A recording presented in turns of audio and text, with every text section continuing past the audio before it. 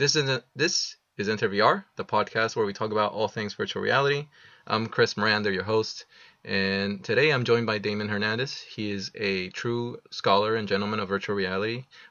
He's been part of the scene in the community in San Francisco and the Bay Area, Silicon Valley for the very beginning, since the very beginning, and yeah, you're one of the organizers of the VR hackathon in San Francisco. You're doing some really cool stuff with 3D, and you're involved with all these different organizations. Damon, I'm really happy and honored to have you on the show. Thanks so much. Thank you, Chris. Sweet. So tell me, what are you working on? What's going on these days that's keeping you busy? Um, Lots of different things that all really involve the digital world, right? As more and more of our real world goes 3D and then real time, the Internet of Things and smart structures, smart buildings, smart cities, smart objects, the way that people want to visualize and interact with that data. And so that's kind of that transition, and how does 3D play on that, especially when it comes to the web as a platform. That's kept me busy as of late. In terms of the Internet of Things is a subject that I'm very much interested in, and I want to get your opinions and thoughts in terms of how far along has it come along to this day, and I want to know, also it's parallel to virtual reality. Will we see a point at which the two will converge? But again, it's a huge question. But I'd like to know. Take your time, by the way. Yeah, that's kind of a big one. By no means am I, one of those that's an expert in IoT, but I can say from my own observations that right now it looks very much like an internet of this, platform's things, and an internet of this platform's things, and that kind of thing. So, it's got kind of those issues and standards that it needs to figure out. Securities and there's a lot of work there, and I really applaud people like IEEE and others that are tackling that, All Seen Alliance and whatnot.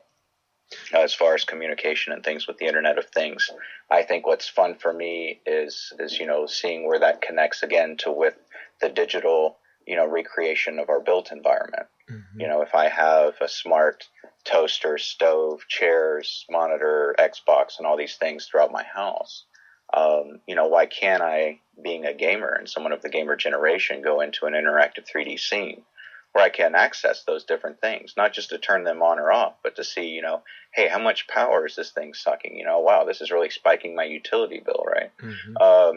So I think that's kind of the fun spot of playing with the Internet of Things. But right now, it's more of just these kind of like platforms of interconnected devices. I feel like the hope would be for it to jump away or move away from being these walled platforms to a whole open ecosystem. I mean, would that be the grand vision for the Internet of Things? Well, I think that's, for me, I always like the idea of open, right? I mean, the web is open. That's why I'm such an advocate for Web 3D and the standards around that, is because then it truly is this universal thing. I mean, or at least I saw back in the virtual world days, in 07 and 08, where a lot of the walled gardens, people looked at their business models as a way of saying, I'm going to keep the experience trapped in my walled garden. And none of those are around anymore. I mean, and the ones that are have, a good following. And, for example, Linden Labs, I mean, there are those people in Second Life that, keep it going and keep it strong and innovate with it. It's that community, right? Mm. But I am definitely an advocate for, saying, open is the way to go. Cause then, that is, what needs to happen with IoT. And then again, using the web as a platform for, interacting with that data. Yeah, I'm with you, and you were very eloquent in being able to paint a picture of what the Internet of Things will look like on an individual level. You mentioned your smart TV, your Xbox, your refrigerator, everything being connected, and you'll be able to interact with it. But I'd also like to see if you are able to paint me a snapshot of what it will look like on the macro level of, what will this mean for cities? What will this mean for societies once, we have a full all out Internet of Things? Well, I think it's just the way of one bringing that information into a scene, right? As a person, I can go inside of that scene and walk a mile in those digital shoes, right? And not like a theoretical, and that's why I don't really, virtual reality, yes, but definitely not fantasy reality, right? Mm-hmm. It's one of those to where I think that, as people, it reminds me of that, Chinese, saying to, here is to forget, to see is to remember, but to experience is to know, right? And so, digitally now we can do that. And one of the most immersive interfaces there are, with the way that the Oculus and head-mounted displays capture our vision. People that are doing the spatial audio have, the sound, right? People are working on the touch, the sense. We can really, simulate these environments where I envision, an individual being able to walk through a world that is connected, but a digital representation of that, and be able to understand it better and have it presented in ways, and then you see where that mashes up with, just smarter applications and AI and others, to where, then an individual can come into the digital world and want to learn about X, and then X can be presented to them in ways that you have smart enough applications to say, this person relies on, more of the visual and kinesthetic learning, so we can present information that way. And, kind of the things that are starting to be shown with programs like Khan Academy, mm-hmm. right, with videos. But, take that to the level of immersive 3D, and then having the information, again, from the Internet of Things and other stuff, being able to provide real-time data. So that way the person can make real-time, decisions. And, and a lot of interesting ways I've talked with people about how they see this can impact society, from folks that, want to have different ways of visualizing, like the political areas, and saying, okay, like one that was really interesting, a person wanted to show a very basic map. We were discussing just, a 3D globe, but they were, discussing just a flat map, mm-hmm. where, just imagine showing, hey, this is what the politician ran on, what he said he would do. And then here's actually what his legislation went toward, right? And then here's who's financing him. And those simple little, like, infographics, for example, right? Those simple little things like that. But to put it in context, spatial context, and then be able to go and experience it, I think it kind of invokes a different emotion in people. So that was rather clever, that scenario. That those guys were doing, but yeah. So for me, it's there are a lot of different ways that I see that it can that when it comes to smart cities and smart buildings, that's really neat, man. Because then it takes that whole idea of Sim City and the popularity that we know is there because of, look at that game, mm-hmm. and take it into really a tool that people with the right permissions, and whatnot, and different needs, can access that data to make really intelligent decisions about many different things, right? How different buildings are maybe, pulling more on the electrical grid than they should be, or that they proposed in their simulations and their, proposals in the, whole submission for building permits, and then also how would that work as a part of an integrated system, as emergency response, as people are coming out there. That data right now does exist of where the pipes are under the ground.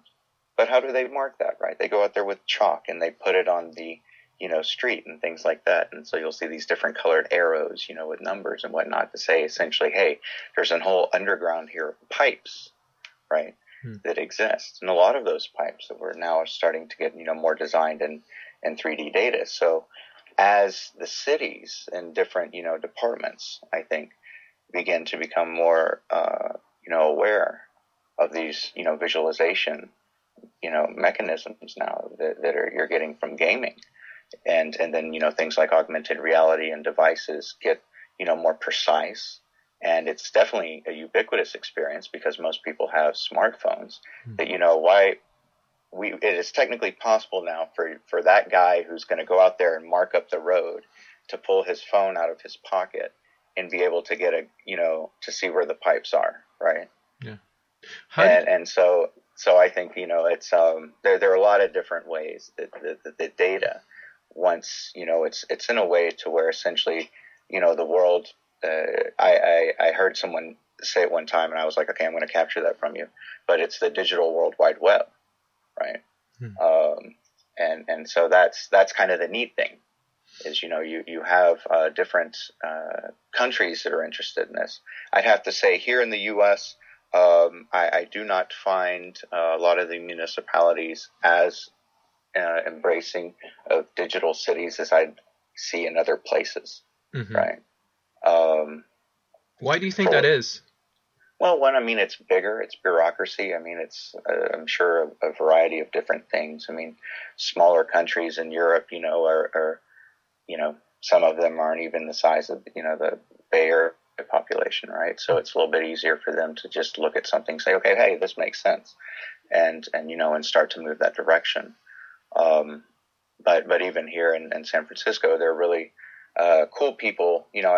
Gavin Newsom was one of those that, like with what he did with, the open data and the way that's been supported by people like David Chu and stuff like that.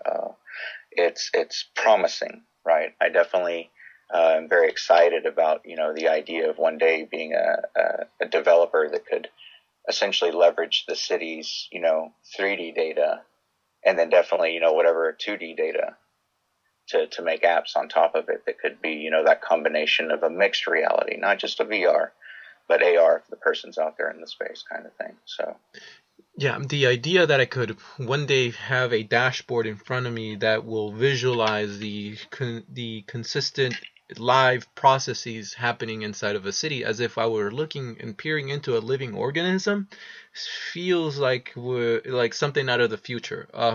But it doesn't seem so far away. How far away do you think we'll be able to, how far away do you think we are from me being able to put on a Rift or Morpheus and seeing that dashboard, that visualization, and like a Sim City coming to life? How, is the technology here yet? And well, I think the technology is here yet. But to answer your question with the utmost respect, Matt, is that I really hope never. Right, unless you change your profession and go into something to where you have the reasons to be able to access that data, right? But just as like the average person, I think, well, or maybe, depending upon, if there are certain things that the public, has access to, right? Yeah. But just, I don't think that, of course, that should be one of those things. Just because I say that it should be open with the web as a platform doesn't necessarily mean that, anyone should be able to just go and access that data, right? Or even just to visualize it. Why is that? All of it. Tell me why that is. Why can't? Oh, well, it's. A lot of that is sensitive. It's the same reason why now, people get upset if a hacker goes in and turns on their webcam and looks inside of their house, right? Sure, you're connected and sure you're on the network and you're in public, so to speak, but that's a total invasion of privacy because you don't have the right. I didn't give those permissions to you, right? So. Same kind of thing. I think if you and I, were able to put on our Rifts, I would definitely love to be able to go around a Google Earth type experience, but, or even better yet, we could actually do this. We saw this at the VR hackathon. There was a team who took, the X3D Earth, and which is a whole tiling globe. And I've seen people who have entire San Francisco. So it is technically possible that you and I right now, just through the web browser, in the Firefox nightly build, could go walk through San Francisco, at least a 3D version of it. Now, of course, there would need to be more things done to make that, to feed in the real-time information. Technically, it's possible. It's just a matter of no one's really sat down to do it because of a variety of different reasons, right? Business cases and other things. But let's just say that all of that is there. It's the idea. I wouldn't want to be able to go into the Westfield Mall, the virtual recreation of the Westfield Mall, and turn off the lights in the digital model of the Microsoft Store, which actually turns off the lights in the real Microsoft Store, right? I shouldn't be able to have permissions to do that. And that's what I mean by interconnected digital world, right? Is that those systems are happening.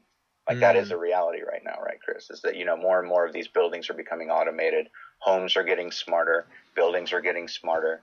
And not only just smarter in the sense of, having different sensors in them and things like that, but now you have architects and others who are playing around with the idea of actual artificial intelligence in a building, Siri for a building, right? Use computer vision and other things. So that way the building can say, hey, between the frowns because of facial recognition, right?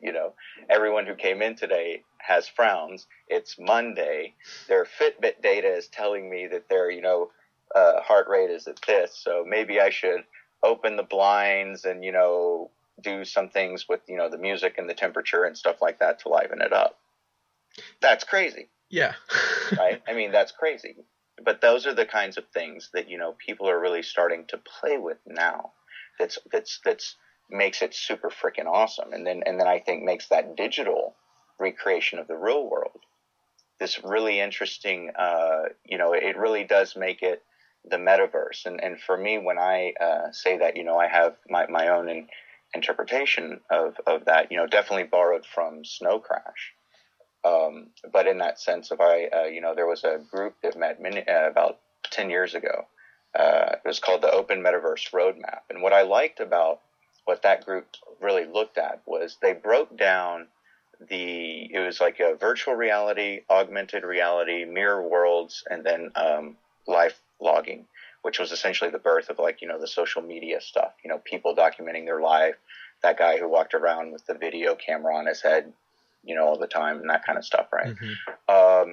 And for me, it kind of painted in my head with these other people who I met over the years that, what an interesting way that now we live in a time where you can have an idea manifest from a real person into a digital format, which now there are more and more ways that, we can experience that digital format. But now that digital format, there are more and more ways that it can come back out into the real world, right?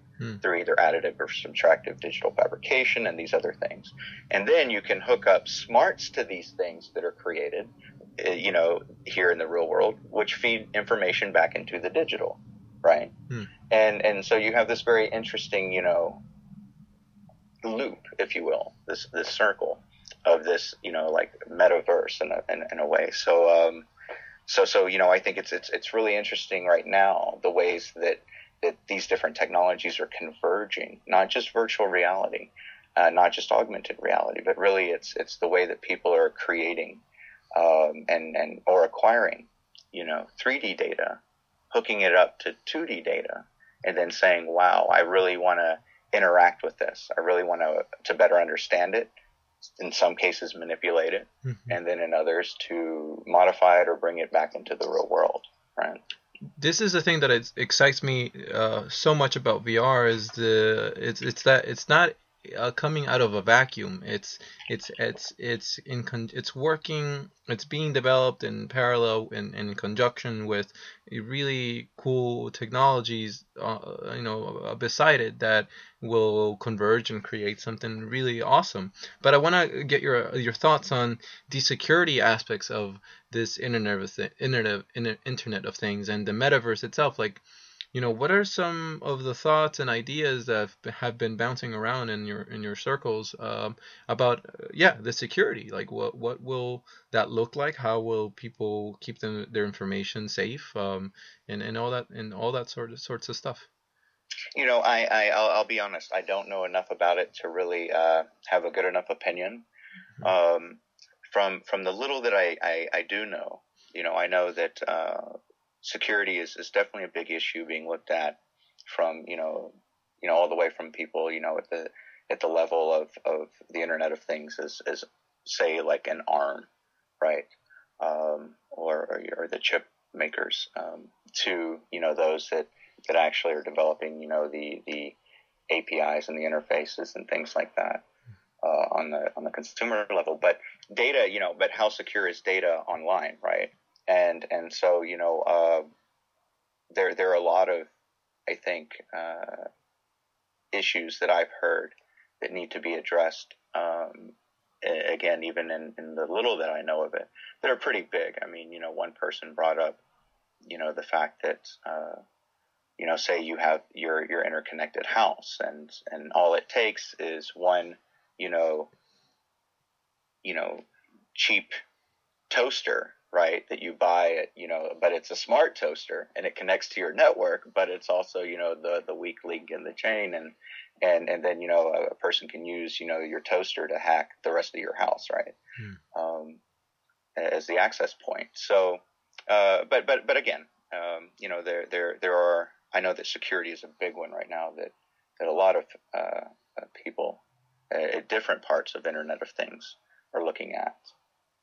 So yeah, I mean, and again, why I also really, it's one of those things where it's like, don't believe the hype right now. Okay. In a way, I kind of get upset a little bit with the, media over the years, is because, they really overhyped the hell out of stuff before it's had a chance to mature and show true business value.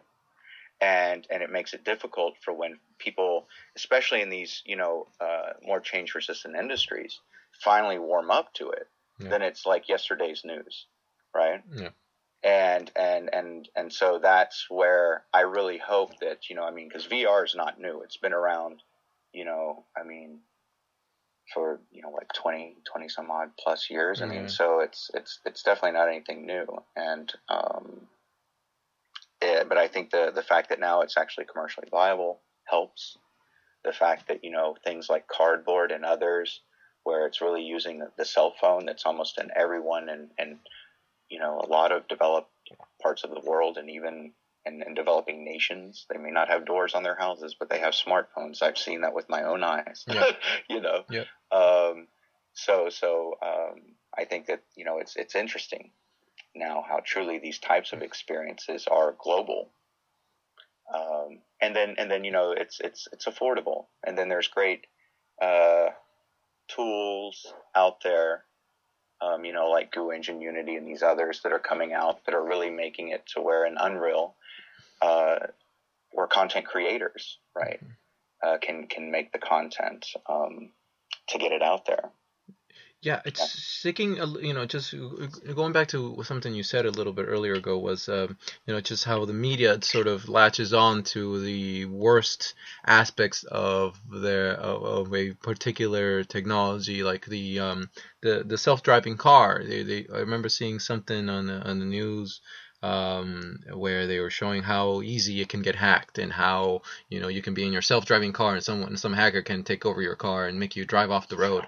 And I wonder, like, is this something that comes out of the just basic business model from media outlets to just scare the hell out of people because it makes them money, or is this something that is coming out of their sponsors because they're sponsored by GM and they're sponsored by these sort of legacy paradigms that might be worried about the insane pace of innovation in all these new technologies and how that might affect their business because they're sponsors, and so they use this megaphone, being the media, to scare the society from jumping too quick on technology. I mean, what do you think is the motivation behind this? Well, for the media, I can't even begin to speak because not my circus, not my monkeys, but but of course, I could definitely say that it's just one of those of sensationalism, right? I mean, that's what our media is about, but, not to spend too much time on that, to go though to that, maybe those that are, would be using the media though as a megaphone, just let's say a change resistant mindset, right? Mm-hmm. That I think is the interesting thing that, I run into as a person who really focuses on how do you use interactive 3D for the real world. Mm-hmm. When you're pushing it to gaming or to entertainment, it's not a hard sell because they've already got religion, right? Yeah. When you're dealing with these very change resistant industries that are very traditional, some of them have been around for thousands of years because they're that crucial to just, civilization. yeah, they have in the past embraced it. I found a lot either coming from the camp of, we've been there, tried that, it was super expensive, and it didn't really do anything for us. Mm-hmm. And I'm like, okay, fair, you gave it a shot, but you were trying to do something that was way too ahead of its time, right? It cost way more money to have those workstations that drove that experience. You're trying to do this on an internet that's, even before, the AOL, internet. I mean, come on, it's no way. Mm-hmm. Yes, back then it didn't work. Doesn't mean that it will never ever work again, right? So there are those that I think just, got burned, and are hesitant. And then you have those that I feel really look at technology as an or and not an and thing, right? It's either the way that they do it now and the value that they add and what they know, or it's this new way of doing it. And they don't really see it as a complementary tool. It's like, no, it's still that knowledge that's required. But now you have a new tool to do it with. And that's on a whole different note. That's one of the things that, I'm sure you hear of the brain drain that's going to happen as these people are retiring from their craft with all this experience, right? And how do they pass that on? And so that's where, I get excited because, I got into, this space back in 99 when I wanted to use, I thought, how cool would it be to make immersive virtual reality for education, structured to different learning styles and things like that, right? And really try to look at immersive virtual reality as a way of, helping with constructivist learning methodologies and whatnot.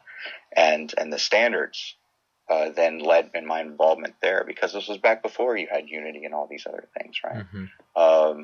I just followed the standards, and then that led me into, seeing, wow, there's already standards in place for 3D content online since the 90s. That was like, okay, wow, who knew? And then how's it being used, right? And a lot of it was heavy industry and that kind of stuff. And then as the tools have gotten better, as the internet and the pipes and the bandwidth has gotten larger, and then also the new people coming into it. One of the things, to say about the community of people that, now attend these SF, and SVVR meetups and all the different ones that go on, the ages range, right? Yeah. Which is so great, because I personally love seeing that kind of cross-generation collaboration, right? Because then you get the people who, definitely have been burned and also have the warm fuzzies too, of like why they're in it and why they do it. Working with those that have the new energy, right, that are coming in. And then that's what's really exciting. That's why I think we're seeing some really killer innovations right now. And then also with the tools, man, that's the other thing. That's something that definitely needs to improve. Yeah. And I really, hope that, and get excited when I see people like, Autodesk and some of the other tool providers coming to, the hackathons and getting engaged with those that want to use 3D content. Because it's like the tools really need to get better about being able to deliver the experience. Yeah. Because as much as I love my fellow engineer, I really want to make sure that it's about getting the artist also the ability to create some really killer experiences. Yeah, and in a sense, sort of humanizing the experience and the technologies in a way for it to be digestible to the general public. If it's too heavy on the engineering side, I feel like we'll miss the chance to connect with the layperson, I think. And I think that's where the artists come in to be able to translate and interpret, meaning for others to add value or have value from, get value out of.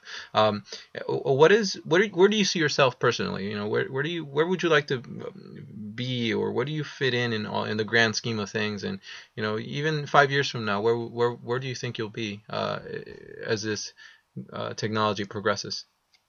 Well, I definitely think that in that amount of time, it'll still be doing, what I'm doing now, which is just really being a champion of keeping, interactive 3D open. Really, the web is a platform. I am definitely on the side of, for profit. And I know that there's, proprietary solutions that are definitely needed. I too, develop software that, is definitely, I'm not saying open source and give away all one's code.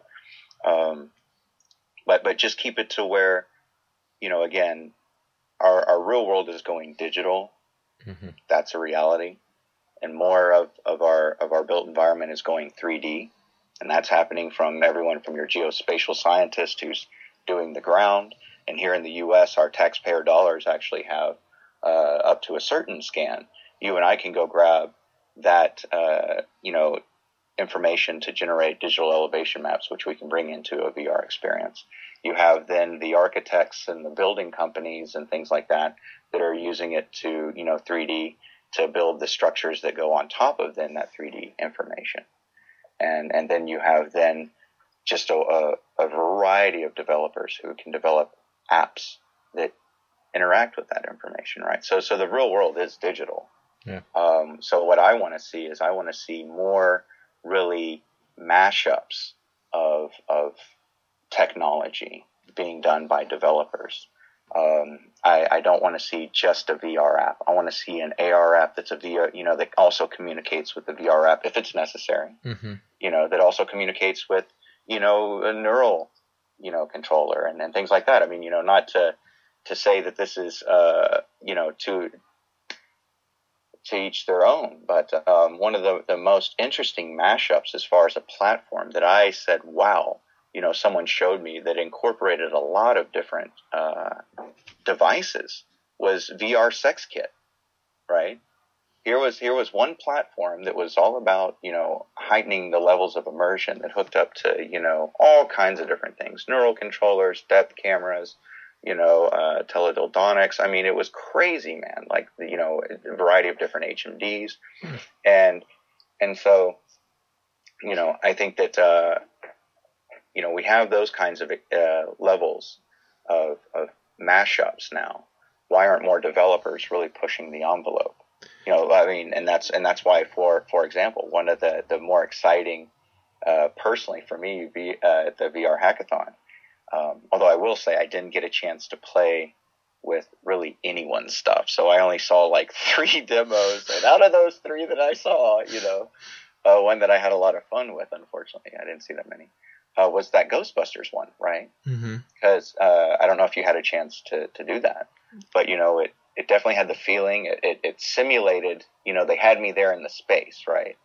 So I when I opened my eyes in the virtual environment, here I am at the perspective of where I am in that real space, just digitized. Can you walk me through what? So I missed out on the Ghostbusters ones, and what was it? What was it like?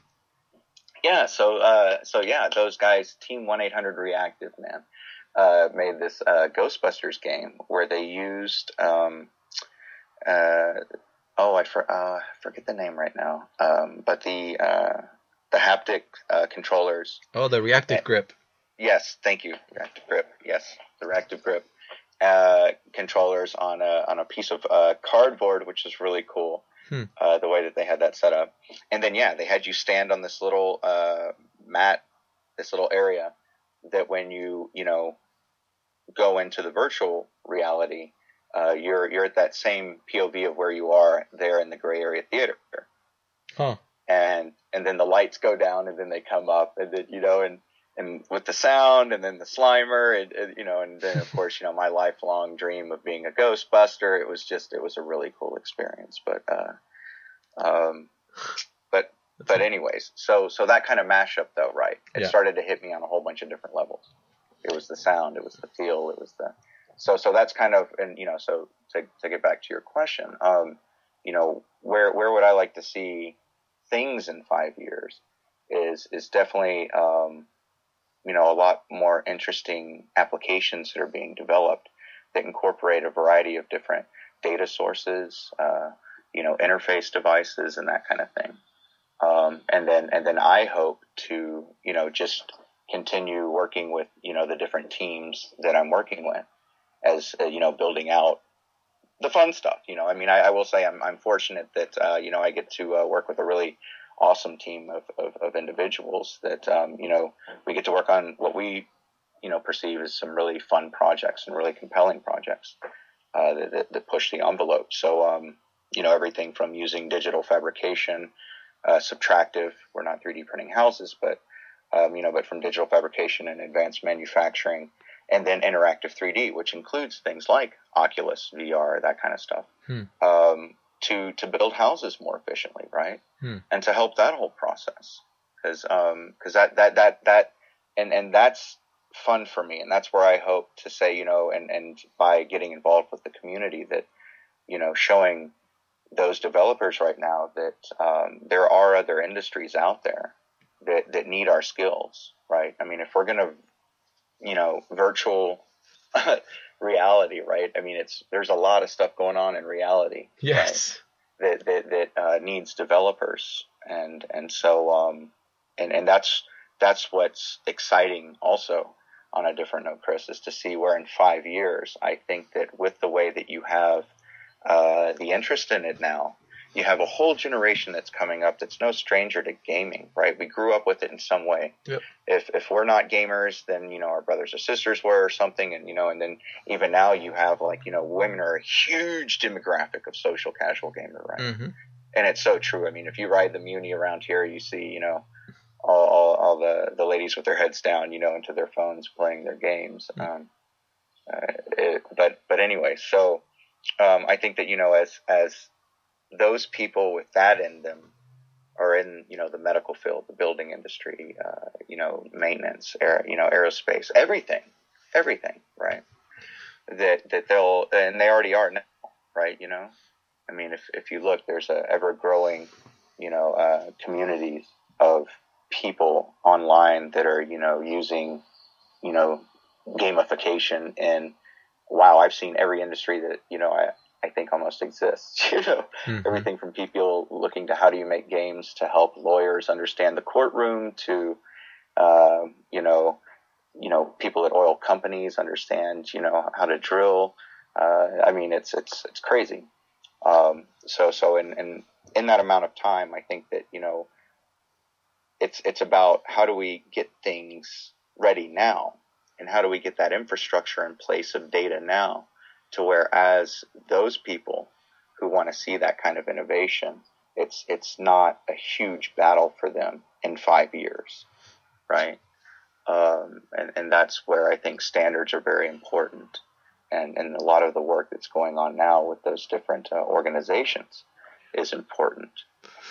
Otherwise, I'm not going to see that in 5 years. Yeah, and I'm definitely with you in terms of the idea that we have to incorporate people with all these interdisciplinary backgrounds, that they can bring in their expertise to, like you said earlier, either dentistry or oil drilling or house visualization and architecture.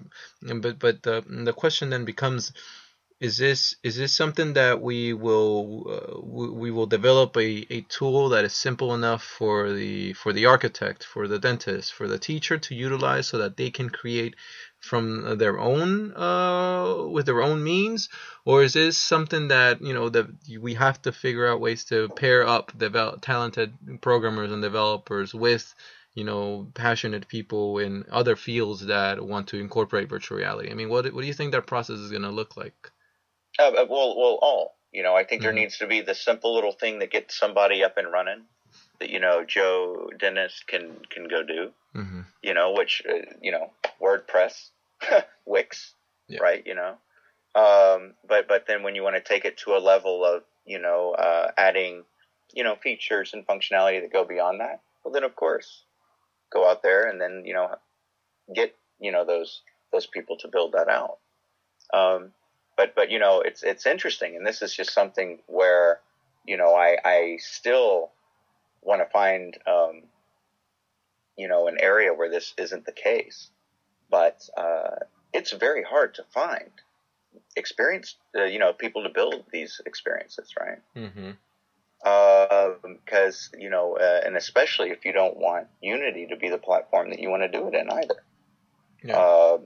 And so that's one of the exciting things about, what's happening with the web and what the people at Chrome and Firefox and whatnot, Mozilla are, doing to really set the precedent and getting it into the browser. But I think it's it goes back to, yes, keep it something simple for someone from that industry that wants to just jump in there. But then my other part of that is that then if they would have taken it and hired the developer and the team and the creative shop, awesome. But there really aren't that many out there. And if you do have those people who can, build out a simple, VR scene in Unity or something like that, it's really hard to find the UX UI people who really have a good understanding of that, right? Because it is that new. Yeah.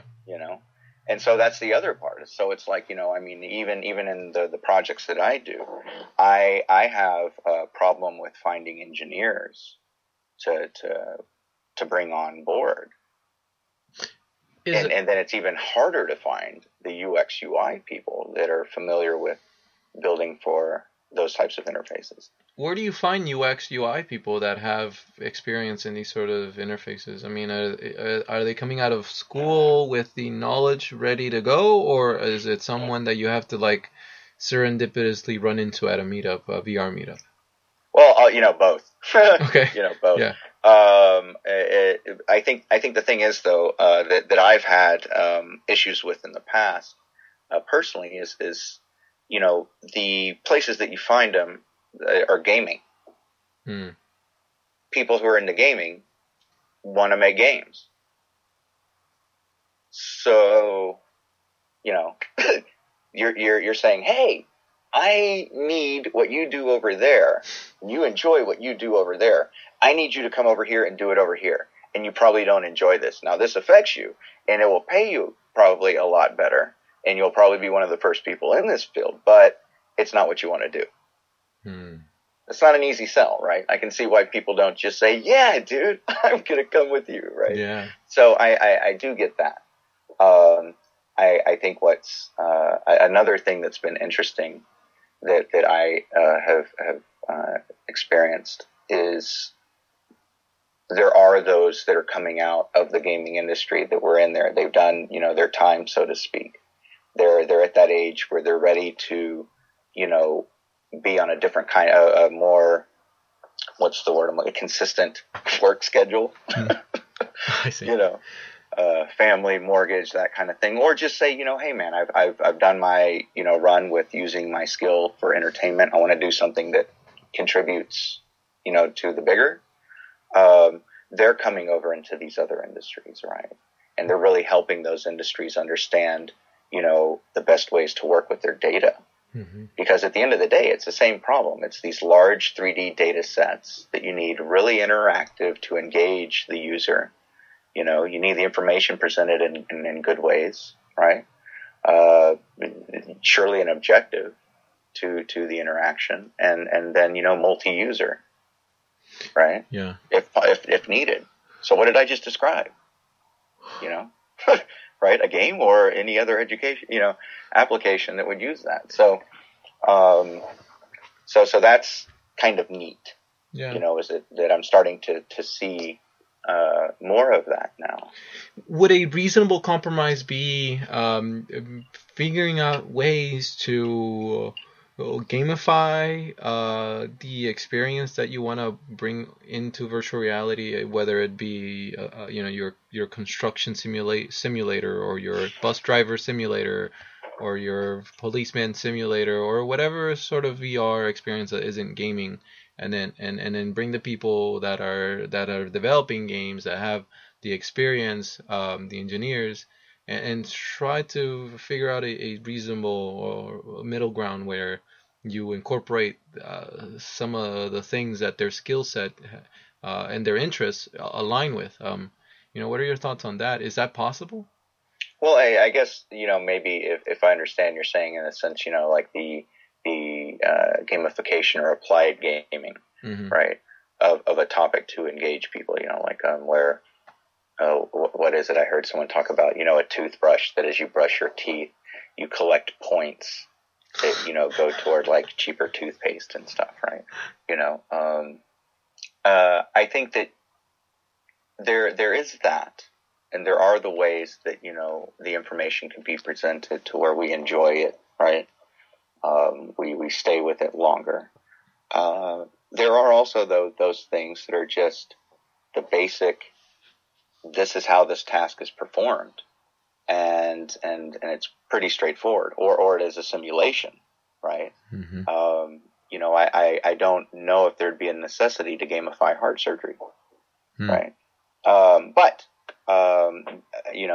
So I think that's one part of the problem of it not being too appealing is because, it's there are just some things where really the content creators aren't making some cool game where you're running through there and hacking and slashing or doing whatever it is in the game. You're really just performing some, you're doing the animations for showing the assembly of, a circuit breaker or something, right? Yeah. I think that's part of it. Also, though, why I'm excited to see more tools that are coming out that are kind of allowing people to, do that. We're seeing that was one of the exciting things about the support of WebGL now in all the browsers. Is that now, 3D online is everywhere. Is everywhere. And Apple updated it with their phone, so it is truly everywhere. And so that means that, your AR with 3D, your VR with 3D, and your mobile with 3D experience is there in your browser. So I think it's interesting to see the tools that came out that said, hey, person from industry, X, here's a way to visualize at least your information. And there were different people who provided, the viewers, right? I mean, Autodesk has their 360 and what they're doing with, I think, the Fusion. And then there are others. So now there are then the other game engines and whatnot that are coming out that are allowing people to add interactivity to that, but all still being within the browser, right? So that's, again, the exciting thing is you're having more of those tools coming out that are making it easier for the content creator to cobble up something that's either good enough for themselves or, enough of something to show someone else and say, I need this now to do X, Y, and Z. Yeah. And that's exciting. So I know we're running a little bit low on time, but I have one last question to ask you. Sure. And this is a question that Brandon Jones from Google Chrome had a bit of a I wouldn't say a hard time with, but I want to know your thoughts on it too. At this point, what I'm noticing is that in terms of the tools for creation of VR, the metaverse, there's three main competitors going forward. There's Unity, there's Unreal Engine 4, and then there's the web. And right now, what I'm noticing is that if you want to develop through Unity or Unreal, it seems like the pipeline from idea to creating to publishing is somewhat straightforward. You just throw your stuff on the Android App Store or get Steam Greenlight. But when it comes to Web 3D, I mean, that seems like the way to. I hate to stick around the money issue for too long, but it's very important because I think like how do we incentivize developers to develop on the web platform where there isn't a very clear-cut way for them to make a living off of it, whereas with Unity and Unreal there is. So the question is, how do we incentivize more developers to develop for the Web 3D, Web VR platform at this point, considering the other competitors? Well, to address some of that, Web 3D is a very big umbrella of anything when 3D goes online. Unity now has a player that shows 3D content online. They are going toward WebGL and publishing to that, which is 3D online, right? Mm-hmm. So if Web 3D kind of encompasses all of those engines and any tool that would publish 3D content to the web. Now, going down a layer from that, if you look at the competitors as far as you brought up Unity, Unreal, and then the web, mm-hmm. I would automatically say I would put better faith in saying that the web won't go out of business or bought, whereas the other two are companies. Yeah. Okay, so I mean, if I'm building something for longevity, if I'm building something for cross-platform, web is my choice. Yeah. I mean, let's just say that with all the rumors, Unity gets bought, and then they get shut down. Yeah. They just get shut down. Some rich person buys them just to spite the world and shut them down. What does that do with the people's skill sets that invested that in Unity? Right? Yeah. Same thing with Unreal. What happens? So, what if someone buys the internet and shuts that down? Now, out of those three scenarios, which one would probably be the safest place to put your knowledge? Right? Yeah. How to use a nail gun or to understand carpentry. Right? So I think that, I don't see any of those as competition. I think the competition lies in the tools that you brought up that mainly only focus on the gaming industry. Gaming industry is a multi-billion-dollar industry. It has really cool events. It's got a lot of energy about it, and it really employs, a decent amount of people around the world. Then that's ever changing, right? But it's also a billion-dollar industry. Construction alone is multi-trillion, right? Health, multi-trillion. So they have interactive 3D data as well. So there's these other much bigger industries. I mean, if anything, it's almost like the gaming industry is like the U.S. compared to the rest of the world, right? Yeah. Very new and top of the world, ma. But the reality of it is that so there are other tools out there, and where those other industries that look to say we want Web 3D. Because we have this data, we need a person in the field on their laptops and things like that to see it, understand it, and then those industries are forever coming up with, tons of ways that they can, add efficiency to that. For example, to give a good plug to an awesome group of people, like with the AEC Architecture, Engineering, Construction Hackathons that are going on. That's a group that always I sit back and they blow my mind with how they're using technology to solve problems that affect the built environment. With like VR. A lot of VR hacks. Wow. Right? But you never see any of these guys at any of these events, right? Because it's mainly the gamers. And where they are using some gaming tools, don't get me wrong, I think the thing is that it really, people where their data is important. They want to own their data. They need the experience to live. The web is going to win. If you're just creating a $4.99 or $60 kind of thing, and you don't care about standards, you don't care about how easy is it as part of an ongoing pipeline of tools, from here to here. And I can't have that be just a locked format. I can't have that be a .fbx or something because that's owned, right? That's not open. Yeah. That's a proprietary way of storing my data. So, for those people where all those things about, the ownership, the reusability, and interoperability of their data matter, the web is going to win, and I hope then that the other tools just support that. Just support that. They make it, they provide, they become great authoring environments to publish on the web for, so that's where I don't want to even put the web in the same category as competitor with Unity or Unreal or CryEngine or any of those, because it's like, no, that should just be another delivery mechanism for those guys, which it is. Which it is, right?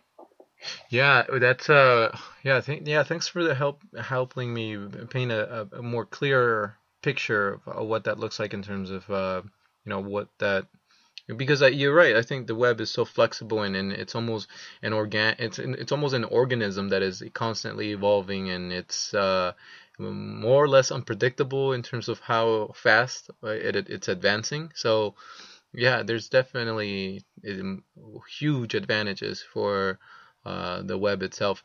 I know we're running out of time, but I have one last question. I can give you about at least 20 more. Okay. It's cool. Sweet. You're such an engaging individual that I have a lot of questions for you. What's your hope for VR and the metaverse? Like, what's your biggest hope, just overall, and at the same time, what's your biggest fear? Biggest hope and biggest fear. Wow. Okay.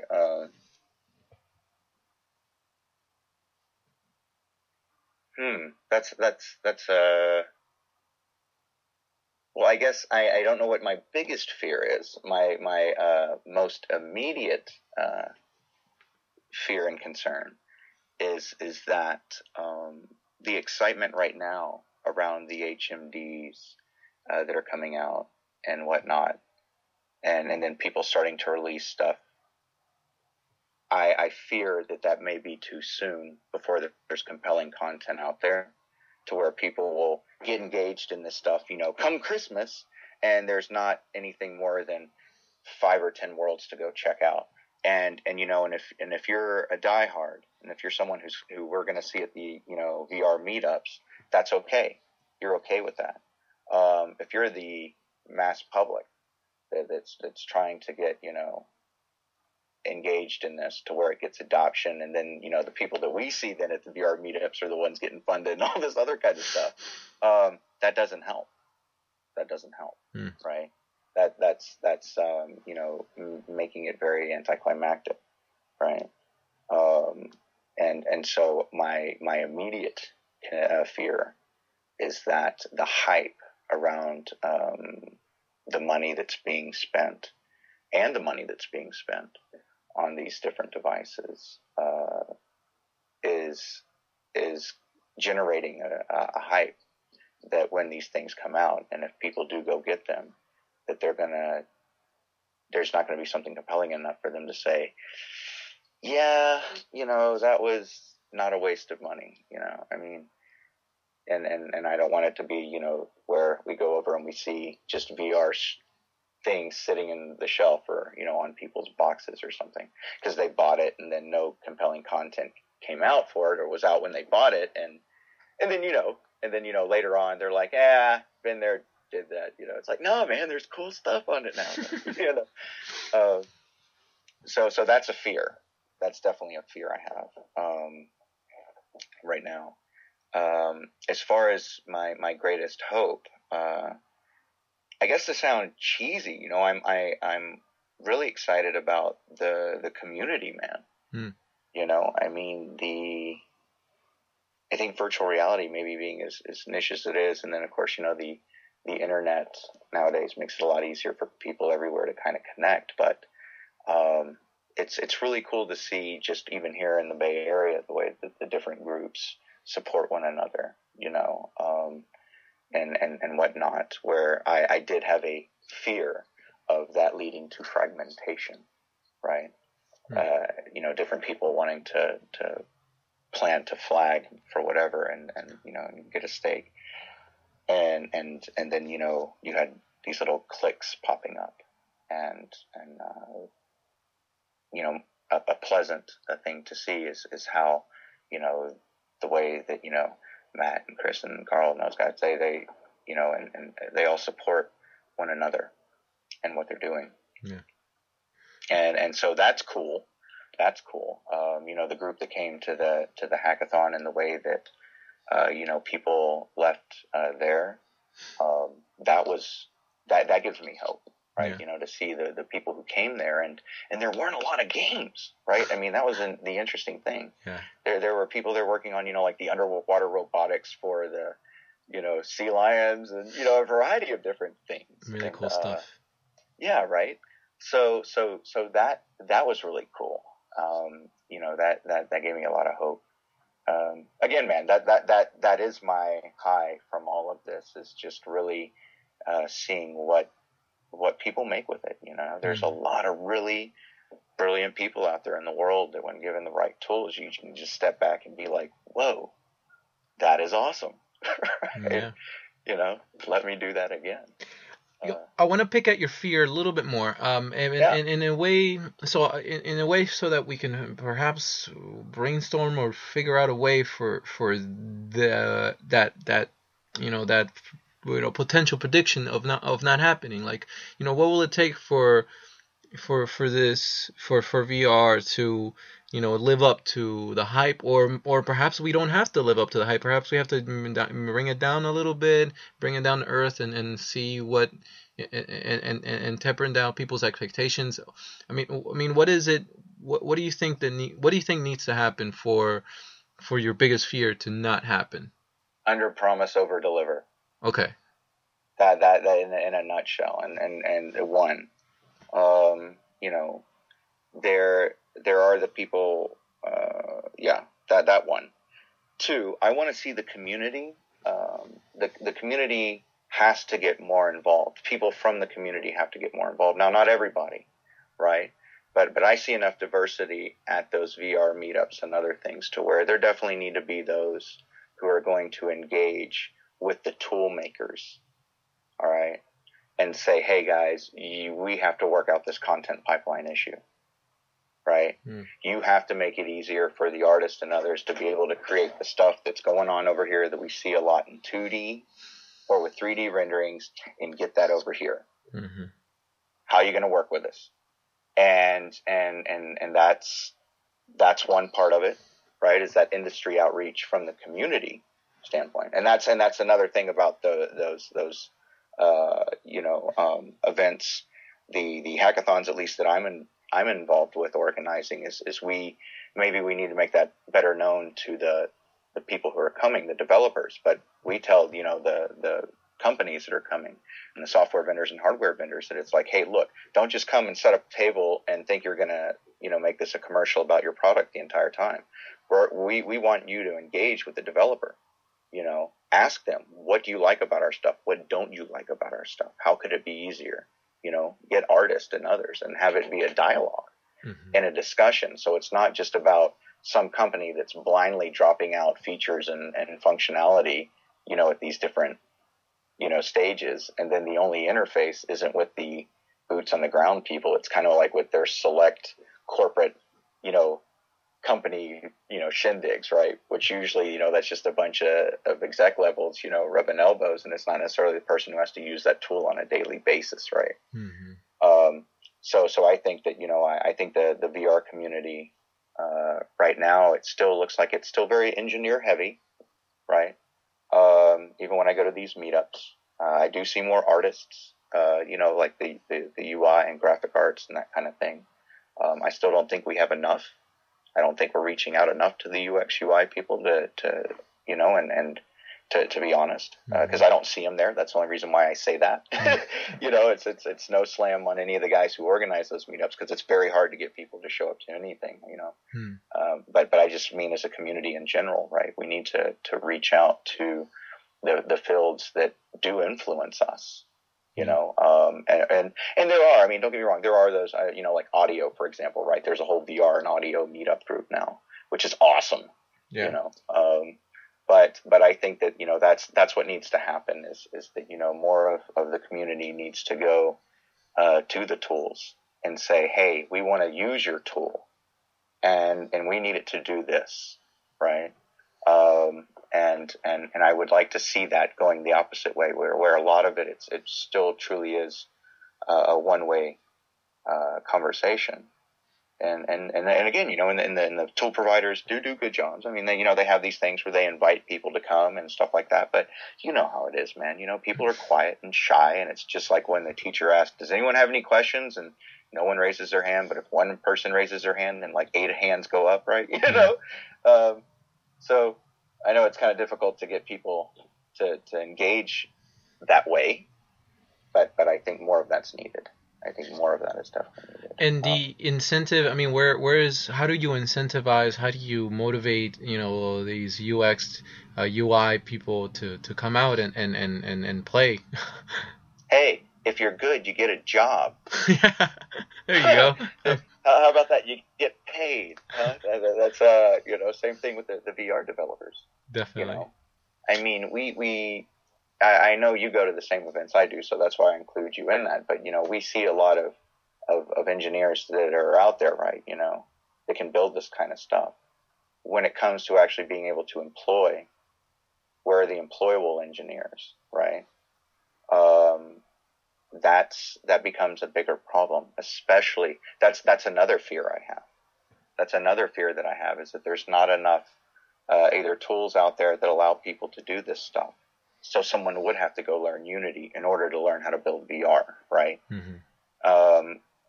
Which, again, there are other engines that are coming out there, I think, are making it easier. But that is an issue.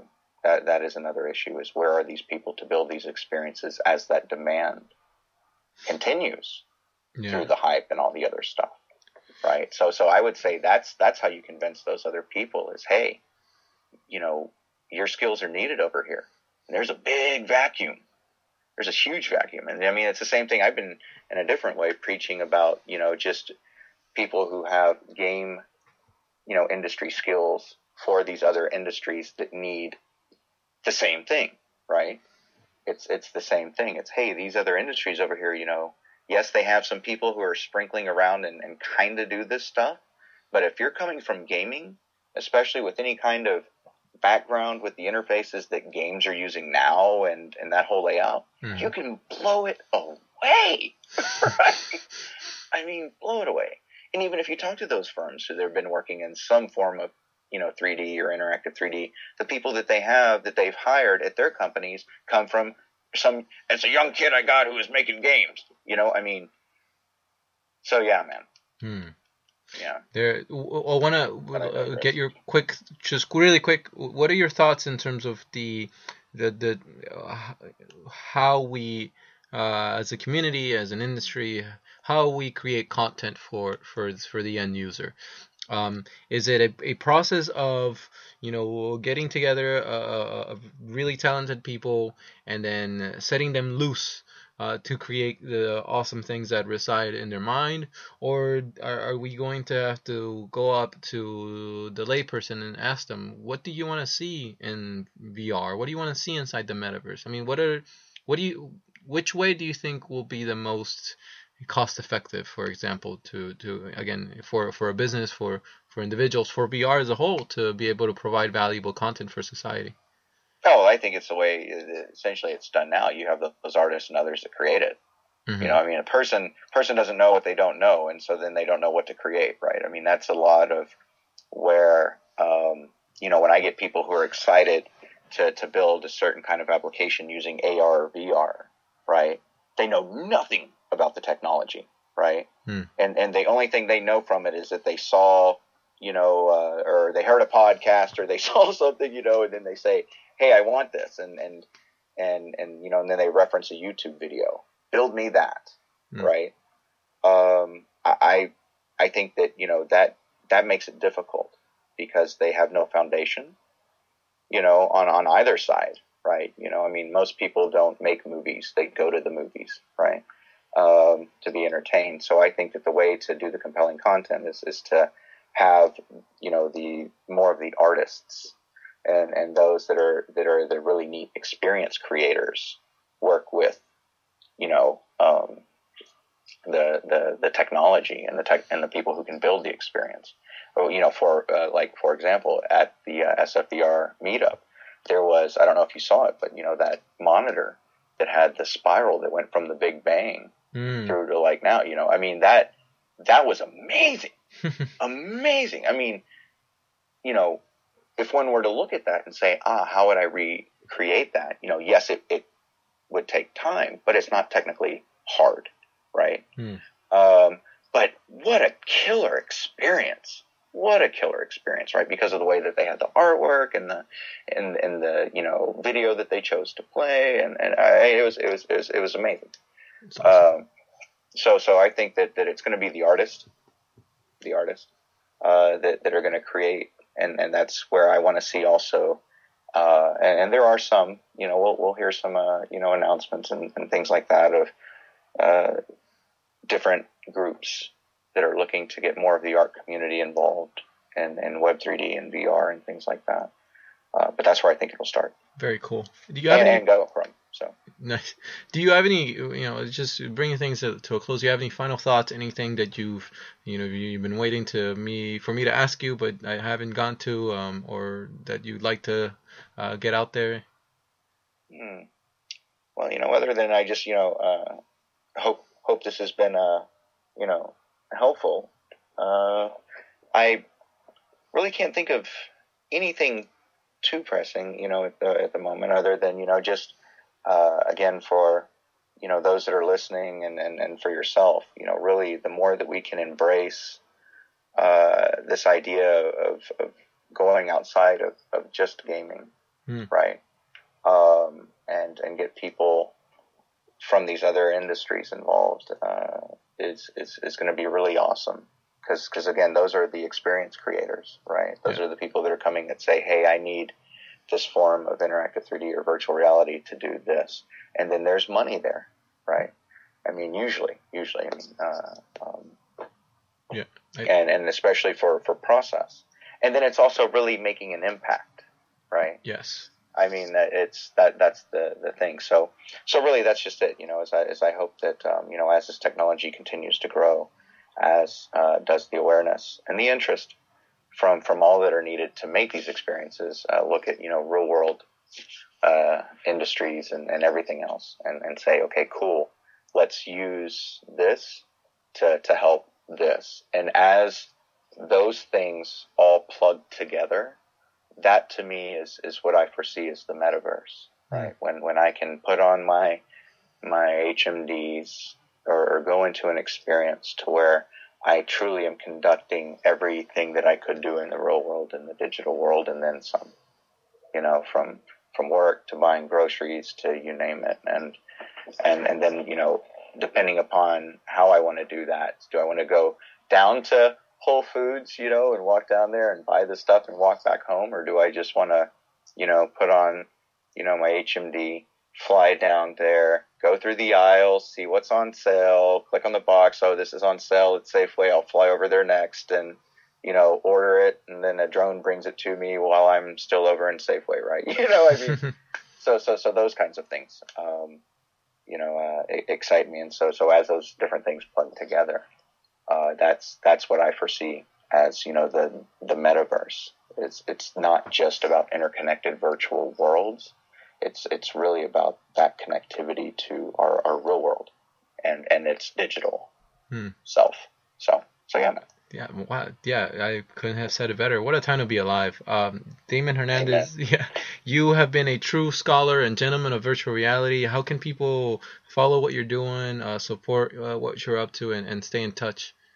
Yeah, for sure. So the Twitter is at Metaverse1 is the Twitter handle. I'm pretty easy to find. My blog, it's just my name, but if you type in to Google Damon and Web3D, you'll see the Metaverse1 blog. So, cool. You know, people can read about some of the stuff that I share up there. But other than that, yeah, just get involved in the communities. That's what I really ask. If someone wants to get in touch, you know, meet me at an event, but come and create and have fun. So. Sweet. Once again, I'm really thankful for your time, and what an honor. I'll see you at the next meetup. Yeah. Thank you, Chris. And you know, and hats off to you for doing this, man. It's really cool that you're providing this to all the different people and things like that. It's really cool. Yeah, no, I appreciate that. Thank you. I'm just having fun, and honestly, it's just, yeah, it's a total blast having. Well, that's what it should be, yeah. Right? It has to be. It has to be. Life's too short. It always is. So, yeah. All right, man. Thanks again. Thank you. Yeah. All right.